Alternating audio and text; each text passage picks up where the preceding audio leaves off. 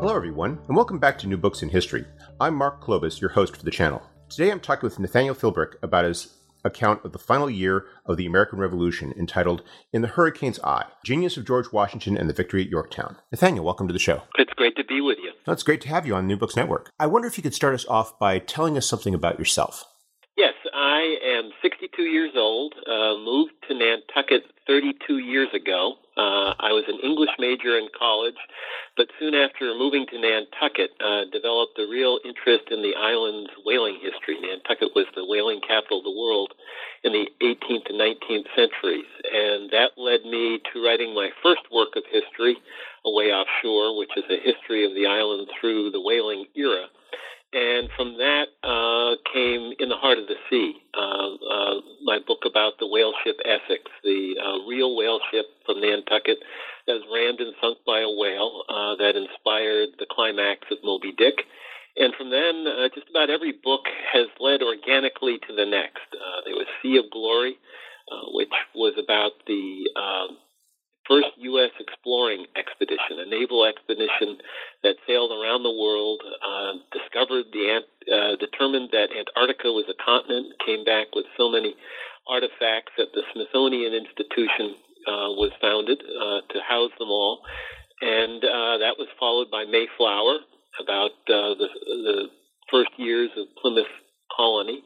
And from that has led a book about Custer's Last Stand called The Last Stand, and then three books about the American Revolution, Bunker Hill, which is about how the outbreak of the Revolution in Boston, followed by Valiant Ambition, focusing on Washington and Benedict Arnold. That ends with Arnold's unsuccessful attempt to turn over West Point to the British. And now what we'll be talking about today, In the Hurricane's Eye, which basically takes up from where that book ends. And yes, I still live on Nantucket. It's been important to my beginnings as a historian, and it's a great place to call home. It sounds very nice. You mentioned that your books sort of develop organically. What was it about Valiant Ambition that led you to this book? Yeah, A Valiant Ambition focuses on the relationship between Arnold and Washington. And I have to say, I knew Arnold was a fascinating character, but it was Washington. I finally came away with just the utmost respect. I'm one of those people who grew up in the 60s and has a hard time thinking of anyone as a hero, which I think is one of the most overused terms we have today. And but I have to say Washington really qualifies as that in terms of his role during the Revolution. And I after Valiant Ambition, I just couldn't let Washington go. I had to see where it led, and I knew that it would lead to the Year of Yorktown, an amazing year in which what had been a 6-year conflict suddenly comes to a very surprising conclusion. And so I knew as soon as Valiant Ambition was done, I needed to write the book that would become In the Hurricane's Eye.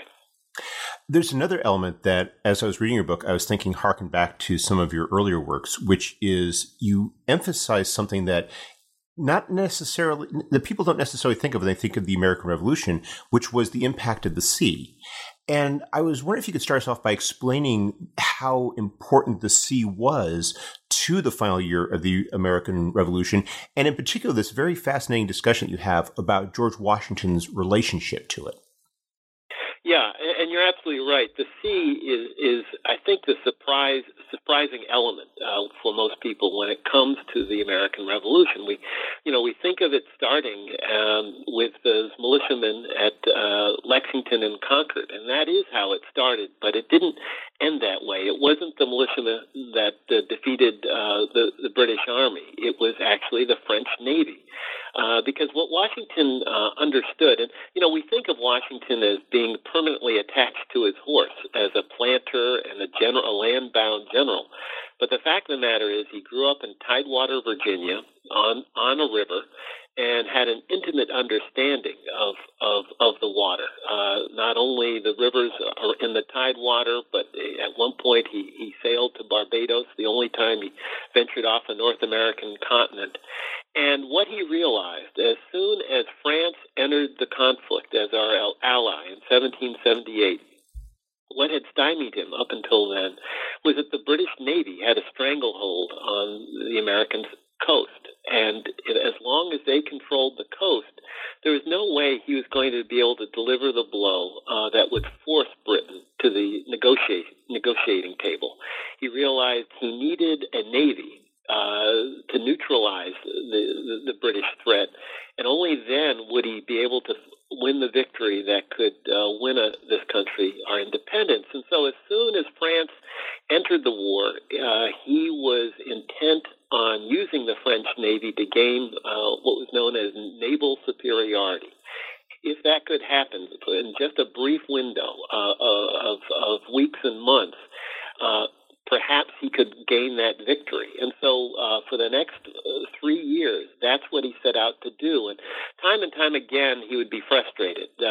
All the pieces would be in place, but it just wouldn't happen. The sea is ever changeable. No one can control the sea. And as Washington discovered, the British had a well-earned reputation as being the preeminent naval power in the world. And it was just for the circumstances to fall into place in which the French were able to defeat the British in a sea battle that would give the Allied forces naval superiority.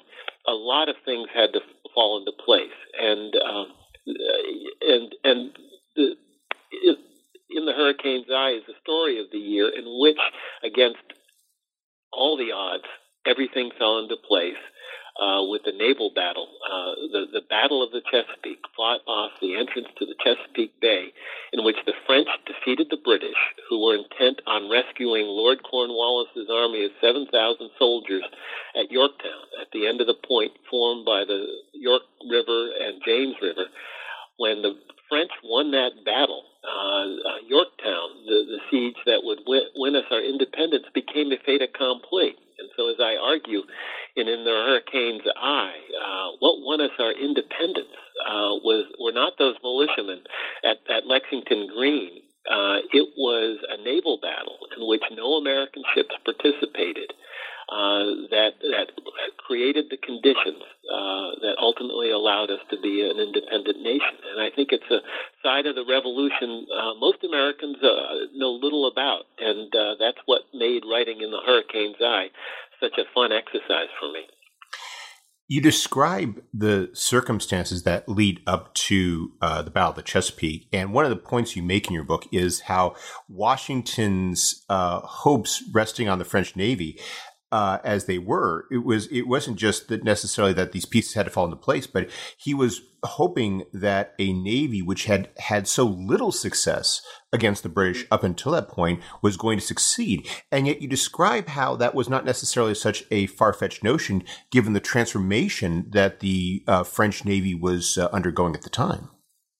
Yeah, it's one of the most spectacular transformations I think a Navy has ever undergone. There was the 7 Years' War, what was often referred to as the French and Indian War, when you looked at what happened in North America that preceded the Revolution.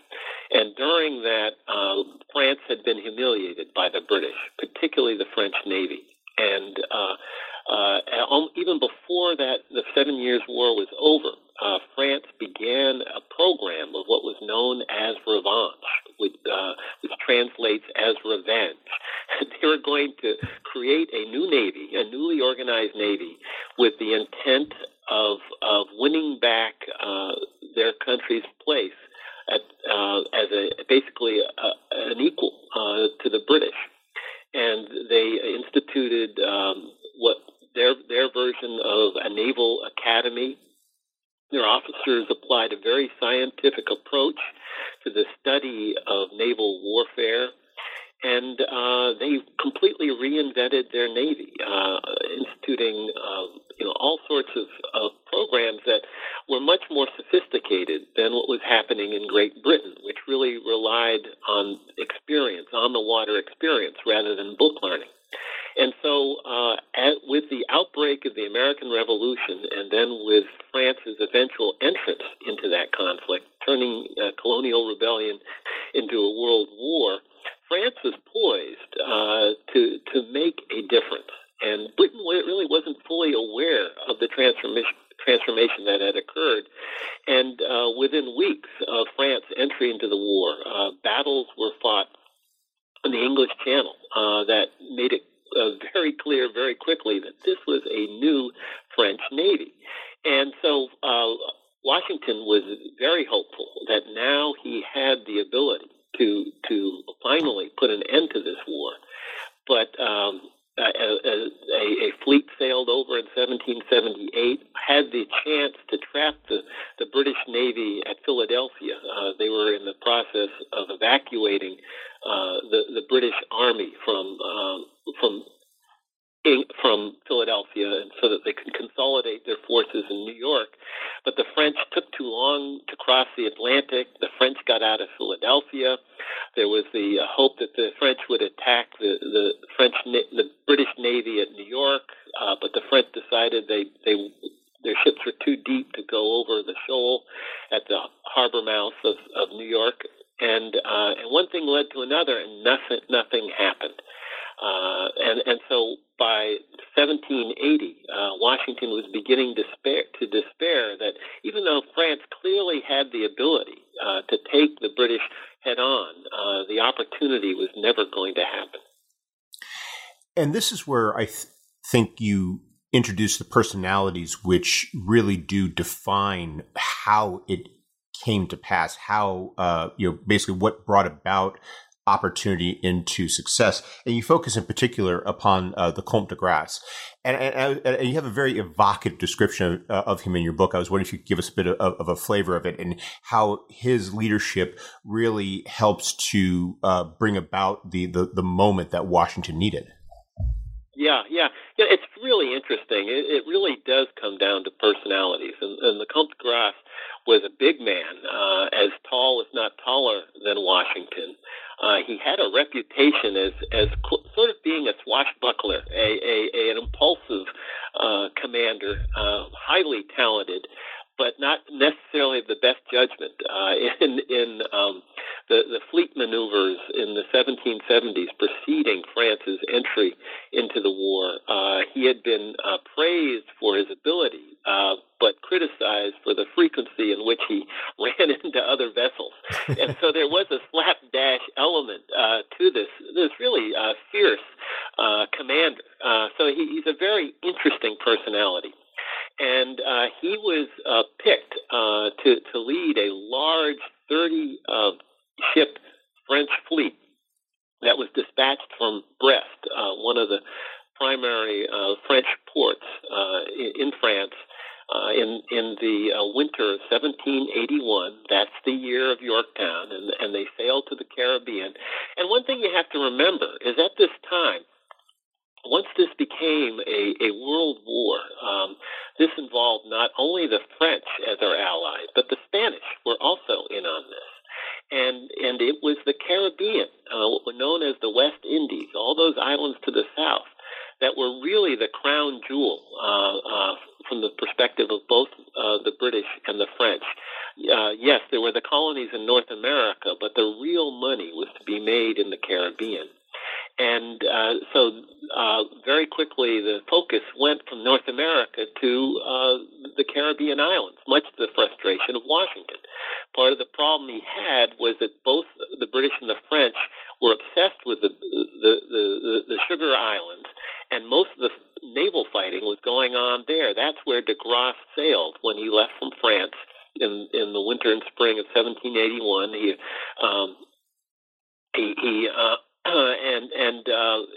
was a question of getting those ships north to make things happen in North America. And so Comte de Grasse sailed to the Caribbean, very quickly had an encounter with the British Navy, and although they fought them to a draw, it was clear that this was a new French Navy, that the British now had an opponent that was potentially their equal. And so so the year of 1781 is a year in which Washington is absolutely desperate to have de Grasse and that great big fleet of 30 vessels sail up from the Caribbean and help him. He hopes they'll help him in dislodging the British from New York. If not New York, perhaps the Chesapeake, where Cornwallis is ensconced. And so this becomes the great work of 1781 is somehow getting that French fleet up from the Caribbean and making an impact in North America.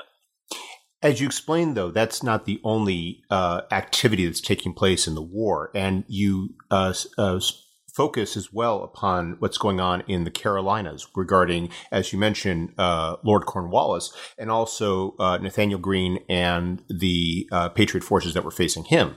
What exactly was Cornwallis trying to achieve in the Carolinas during this time, and how was Greene opposing him, and how did that chain of events lead to Yorktown? Yeah, it's a very interesting and complicated story of a series of interlocking narratives. Everything had to fall into place for the eventual result. And one of the most important theaters of the war had turned from the Middle States to the South.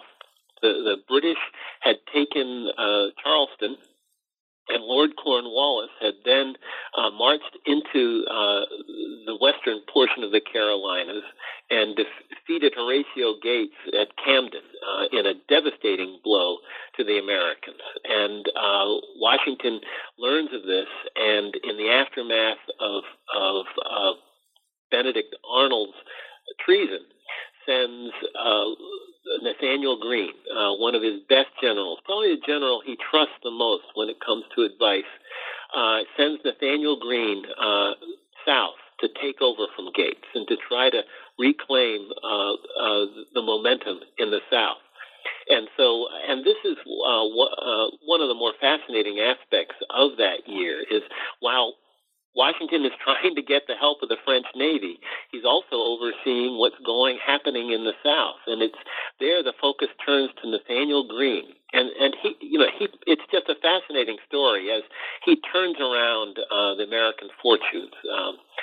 He's put in charge of a really ragtag group of soldiers that has been terribly defeated.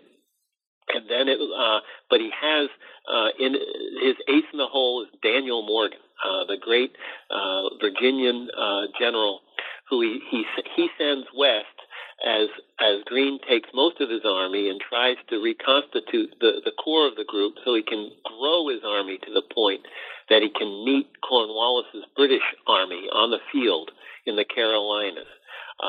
Morgan is able to win an early victory in the Cowpens, in which he delivers a blistering blow against the British cavalry officer Tarleton, and then ultimately it comes down to a race across North Carolina, known as the Race to the Dan, being the Dan River, a diagonal race across the breadth of North Carolina, where Greene is in retreat because he knows he has to grow his army to the point that he can has a chance at taking on Cornwallis's small but very seasoned group of soldiers.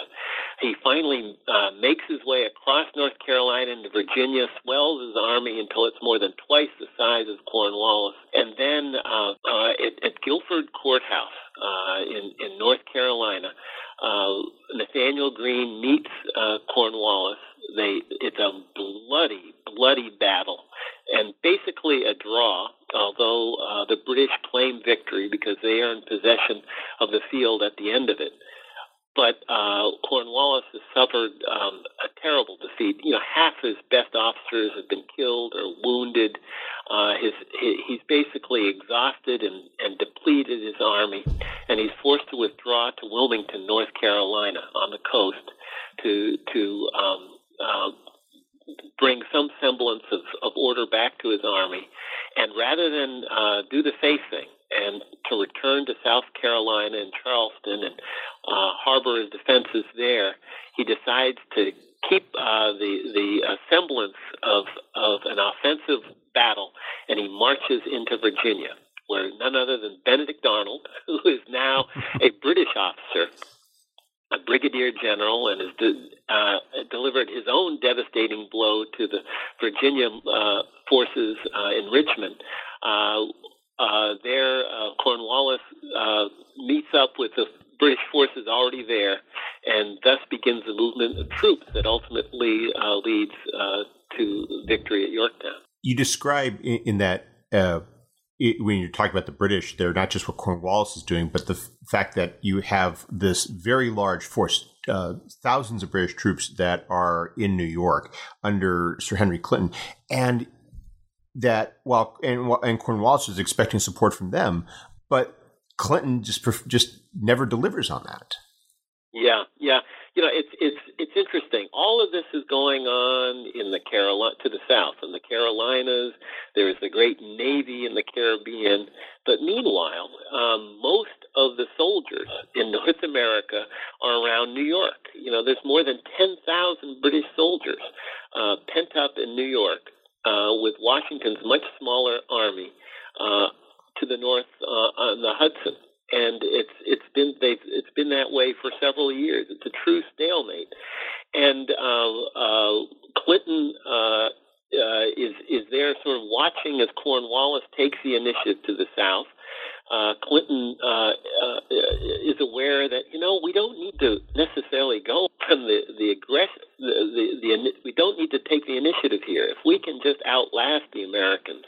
The French have been in this war long enough that they're beginning to think we've just got to get out of here at some point. If we can just hang on, the Americans will be forced to the negotiating table, and Britain will end up with whatever lands its army possesses, and America will end up with whatever lands its army possesses, which will mean the British will have basically half of the 13 colonies, and this would be make it almost impossible for America to go on as an independent power. And so Clinton sees this as a waiting game. Cornwallis seizes the initiative and runs wild, basically, across the South. And it's a fascinating dynamic.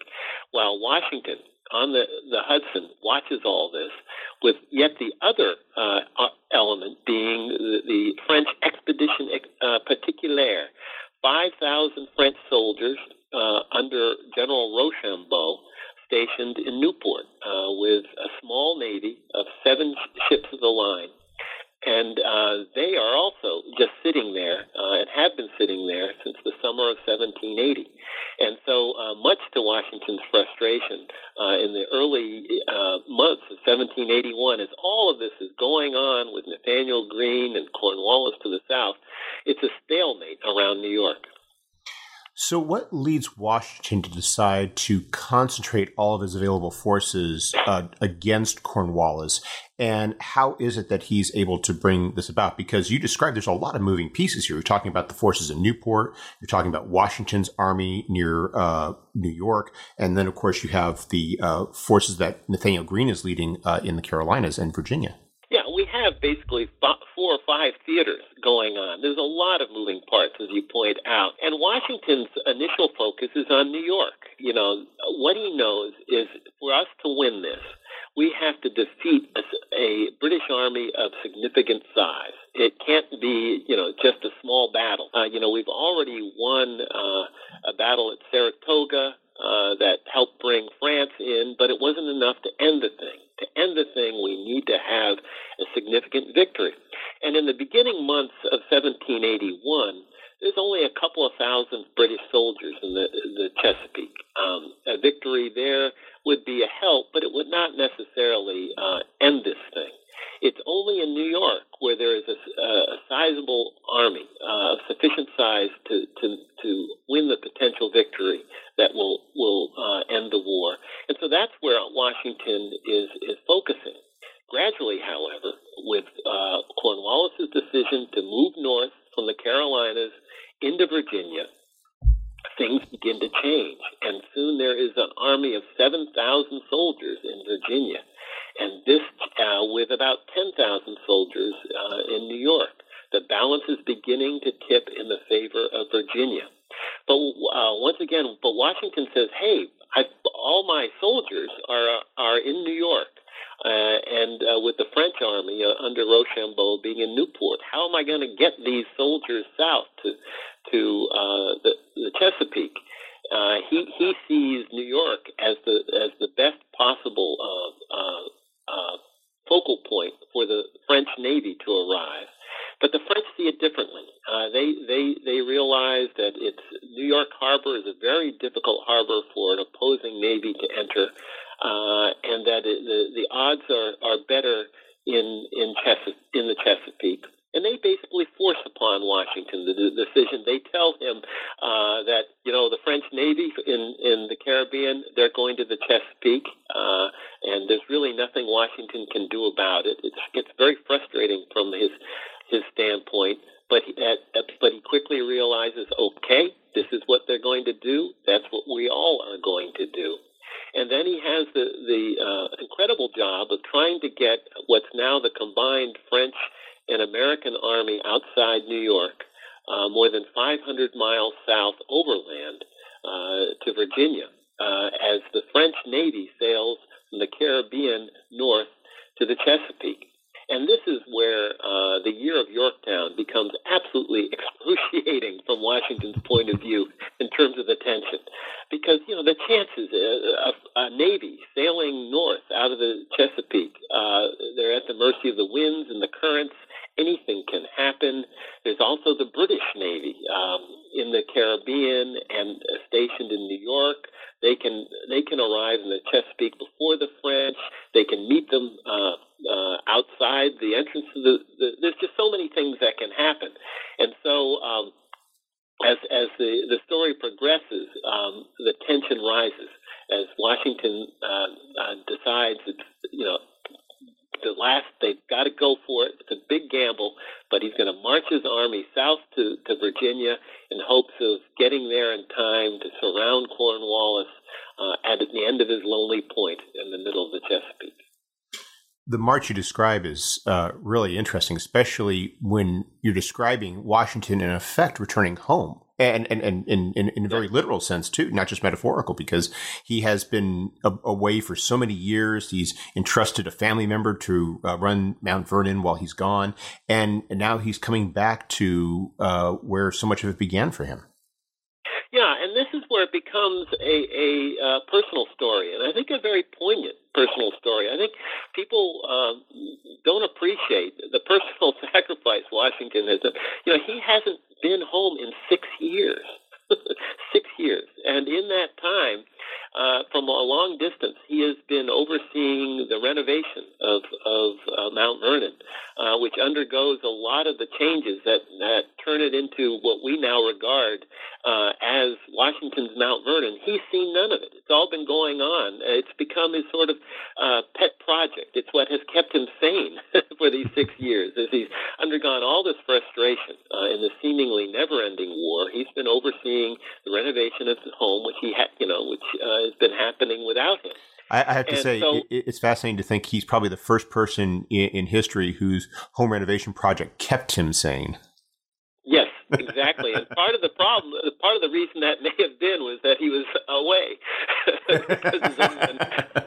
No, if you're at home in the midst of a renovation, it will drive you crazy.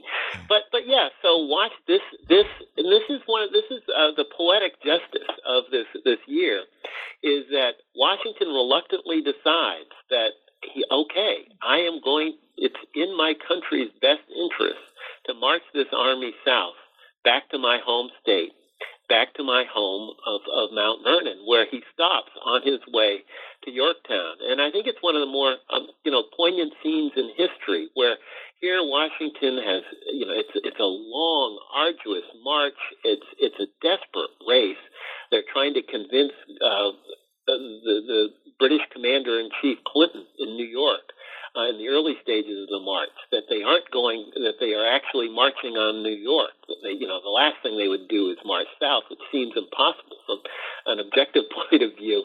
And he succeeds in bamboozling Clinton. But then once it's clear that they are heading south, that they've reached to Philadelphia, this is when it becomes slow motion version of a sprint. And, it's just agonizing. And in the midst of all this desperate push to get his army to south, he stops at Mount Vernon, the place he hasn't seen in 6 years. He's only there for a couple of days. He's joined by Rochambeau, who catches up a day later. But can you imagine returning home after all this and knowing that in just a few days' time, the confrontation that will either make or break this never-ending war is about to unfold? So how is it that the naval battle of the Chesapeake came to pass, and how was it that the French were able to emerge from it triumphant? Yeah, well, de Grasse arrives from the Caribbean and pulls into the Chesapeake around September 1st of 1781. It's no British fleet there. He just sails in with his huge 28, it's now down to 28 ships of the line, and takes over the bay, clustering his ships at the entrance. And as he, with some of his ships, begins to surround Cornwallis. This is great news. Washington gets the news in Chester, Pennsylvania, on his way down, and it's looking great. This is looking really good until just a few days later, on September 5th, a almost equally large British fleet under the command of Admiral Thomas Graves arrives from New York. They have a smaller group has sailed up from the Caribbean, joined the fleet in New York, and now they come down to the Chesapeake with the intention of rescuing Cornwallis. De Grasse sees the fleet approaching, and what unfolds will be the Battle of the Chesapeake. And it's been called the most important battle in the history of the world, because it's not the most spectacular battle necessarily, but its outcome would have just huge ramifications. If the British can defeat the French, which they have a reputation of doing, they will sail into the Chesapeake and rescue Lord Cornwallis. And Washington will be completely frustrated in his ambition. But if the French can win and force the British back, which is a very tall order, particularly given the history of French and British encounters, then there is a chance that this plan that Washington has been, in a way, forced into will happen. And so on September 5th, de Grasse's fleet meets Graves' fleet in what is just a fascinating battle. And sure enough, it's an overstatement, but you could say for the first and last time, the French defeat the British. And Graves is forced to return to New York for repairs, while de Grasse returns to the Chesapeake and resumes the siege just as Washington and Rochambeau arrive from Mount Vernon at Williamsburg, and thus begins the siege that will ultimately result in Cornwallis's defeat. You describe the siege in some detail, and you mention you bring a lot of elements into it that we sometimes don't necessarily think about, such as the sense of officers, such as Alexander Hamilton, who are hoping for some sort of glory in terms in combat, the fate of the escaped slaves who had gathered in Yorktown, but who now basically were caught in this very hopeless situation, and you describe an experience that is just utterly miserable. Why did Cornwallis let it go on for so long? And did he have any opportunity for escape? Did he hope he thought he would, or was he anticipating that perhaps there'd be some sort of breakout or something, or some sort of relief from Sir Henry Clinton? Yeah, it's one of the head-scratching moments in history, because as soon as de Grasse sailed into the Chesapeake, it was obvious to Cornwallis that this was the first step in being surrounded. And what he could have done was to basically retreat back into the Carolinas. It would have there would have been no glory in it, but it would have saved his army. And that's what everyone sort of expected he would do back in August, when the army is assembling and about to begin the march south from New York to Yorktown. Alexander Hamilton, in a letter to his wife, says the chances are, we're going to march down there, and Cornwallis will retreat into the Carolinas, and we will be completely frustrated. But what the heck, we're going to give it a try. And but for some reasons that are still difficult to fathom, Cornwallis would stay at the end of his lonely point. He would later claim that it was General Clinton's promise of a rescue fleet that caused him to remain there, which is kind of self-serving, because as soon as he saw this huge fleet come in, that was when he had the opportunity to pull the ripcord, but he didn't. He hung in there. Well, I think one of the things about Cornwallis in this year, 1781, he was hell-bent to be on the offensive. There was nothing defensive about him. He was going to make things happen.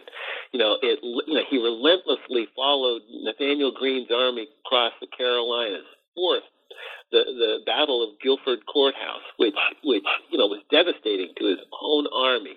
He could have retreated into the Carolinas, South Carolina, but no, he pushed on into Virginia, where he wanted to have another showdown. And so retreat just was not in his vocabulary, and so he stuck it out and ultimately blamed his superior in New York for misleading him, for convincing him that he would be rescued. So Cornwallis was there, and Washington couldn't, time and time again in his diary, Washington would say, "What is Cornwallis doing? Why isn't he putting up more of a fight?" Cornwallis, from the very beginning of the siege, could have met Washington and Rochambeau's forces long before they set up around Yorktown, but he was incredibly passive throughout all this,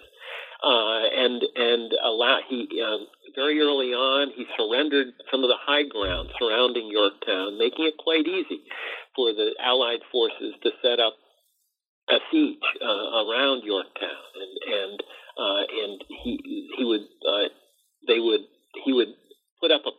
Cornwallis would put up a pretty good fight, but never did he really was he willing to look at the situation realistically and save his army when he could have, and avoided this disaster. And you described the disaster in all of its humiliation for Cornwallis, the surrender, the men having to give up their weapons. And yet it's interesting how I just had to laugh at the scene that you construct of these men marching out of Yorktown, depositing their weapons, and then marching back in because there's nowhere else for them to go. Yeah. It is the ultimate humiliation for a British officer. And it was what mitigated it a little bit was, from their perspective, they weren't defeated by the colonists. They were defeated by the French army. That was the only reason they had lost. And they were, they ultimately, however, they suffered the defeat that lost the war for them. And it's interesting to watch the dynamic between Washington and Cornwallis. Cornwallis pleads illness and does not appear at the surrender scene, and it's very testy between the British and American officers. At the dinners after the surrender, the British officers are very willing to socialize with the French officers, but turn their backs basically on the American officers, much to the distress of Washington and the American officers. It's a very interesting dynamic that I think is unappreciated, that there was this kind of class thing going on. The French officers, were their American cohorts as really lower class, and and it's interesting to think, well, just in less than a decade's time, they would experience their own revolution and see the forces that were surging through America make their way to Europe. Well, we've taken up a lot of your time, but before we go, could you tell us what you're working on now? Yeah, my Washington obsession continues. For me, this project was a fascinating one in that watching Washington through this year, and for him it was a very emotional year of Yorktown. You see him ecstatic at one point when he hears that the French Navy has arrived in Chesapeake, and then you see him absolutely livid with anger in other situations. And this is not the Washington that peers at us from the $1 bill. And so I just can't let him go. And on the other side of it, I after writing 3 books about the American Revolution, I've had enough of bloodshed for a while. And so what and I'd love to just get out in the field. One of the things I love about writing these books is the research trips, going out there and visiting the places and getting a bead on the geography and just seeing what it was like and trying to get an imaginative sense of what the forces were 200 years ago in the context, of course, of what we have now. And so for my next project, I've decided I'm going to continue to follow Washington. I'm going to follow Washington's travels after the American Revolution. When he became president in 1789, he realized that he was now governing 13 states that saw themselves as basically 13 little nations. There really was no sense of solidarity, no sense of this being a united states. And he realized something had to be done. And at the same time, he was the most popular figure in America and revered throughout the country. And he set out on a road trip to visit all 13 states. And this is before cars and interstate. He got in his coach and visited all the podunk towns in the 13 states, getting as far north as Portsmouth, New Hampshire, and as far south as Savannah, Georgia, and going through a road trip of 3 different legs by which he would unite America through the power of his personality. So my wife and I and our dog Dora have set out on our own road trip to follow Washington. It's going to be called Travels with George, and we've already set out upon it. It's been a lot of fun so far, and I'm really once I go out on the road in support of In the Hurricane's Eye, my wife and I and presumably our dog Dora are looking forward to getting out on the road in pursuit of George. Now, will you be doing this by carriage or will you be doing it by car? We're doing it by car, but it's been fascinating following George up. Initially, New York was the capital of the country, and his first leg of the tour was through New England, and so and he headed up what is now the Post Road, which parallels I-95 towards New Haven. And so following the Post Road rather than I-95 gives you a real sense of the scale of the United States at that point, of town after town. And there were times, I have to say, given the snarl of traffic, that Washington on his horse, he would travel about 5 miles an hour. I think Washington was beating us.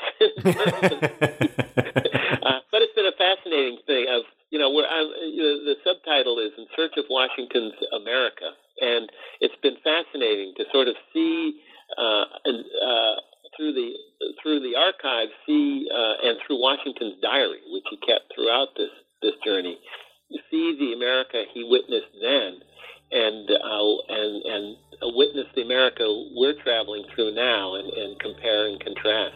It sounds like you're going to have a lot of fun writing this book. Yeah, well, so far so good. We'll see. Well, Nathaniel, thank you very much for taking some time out of your very busy schedule to speak with us. I hope you have a wonderful day. I hope you do too. It's been a lot of fun.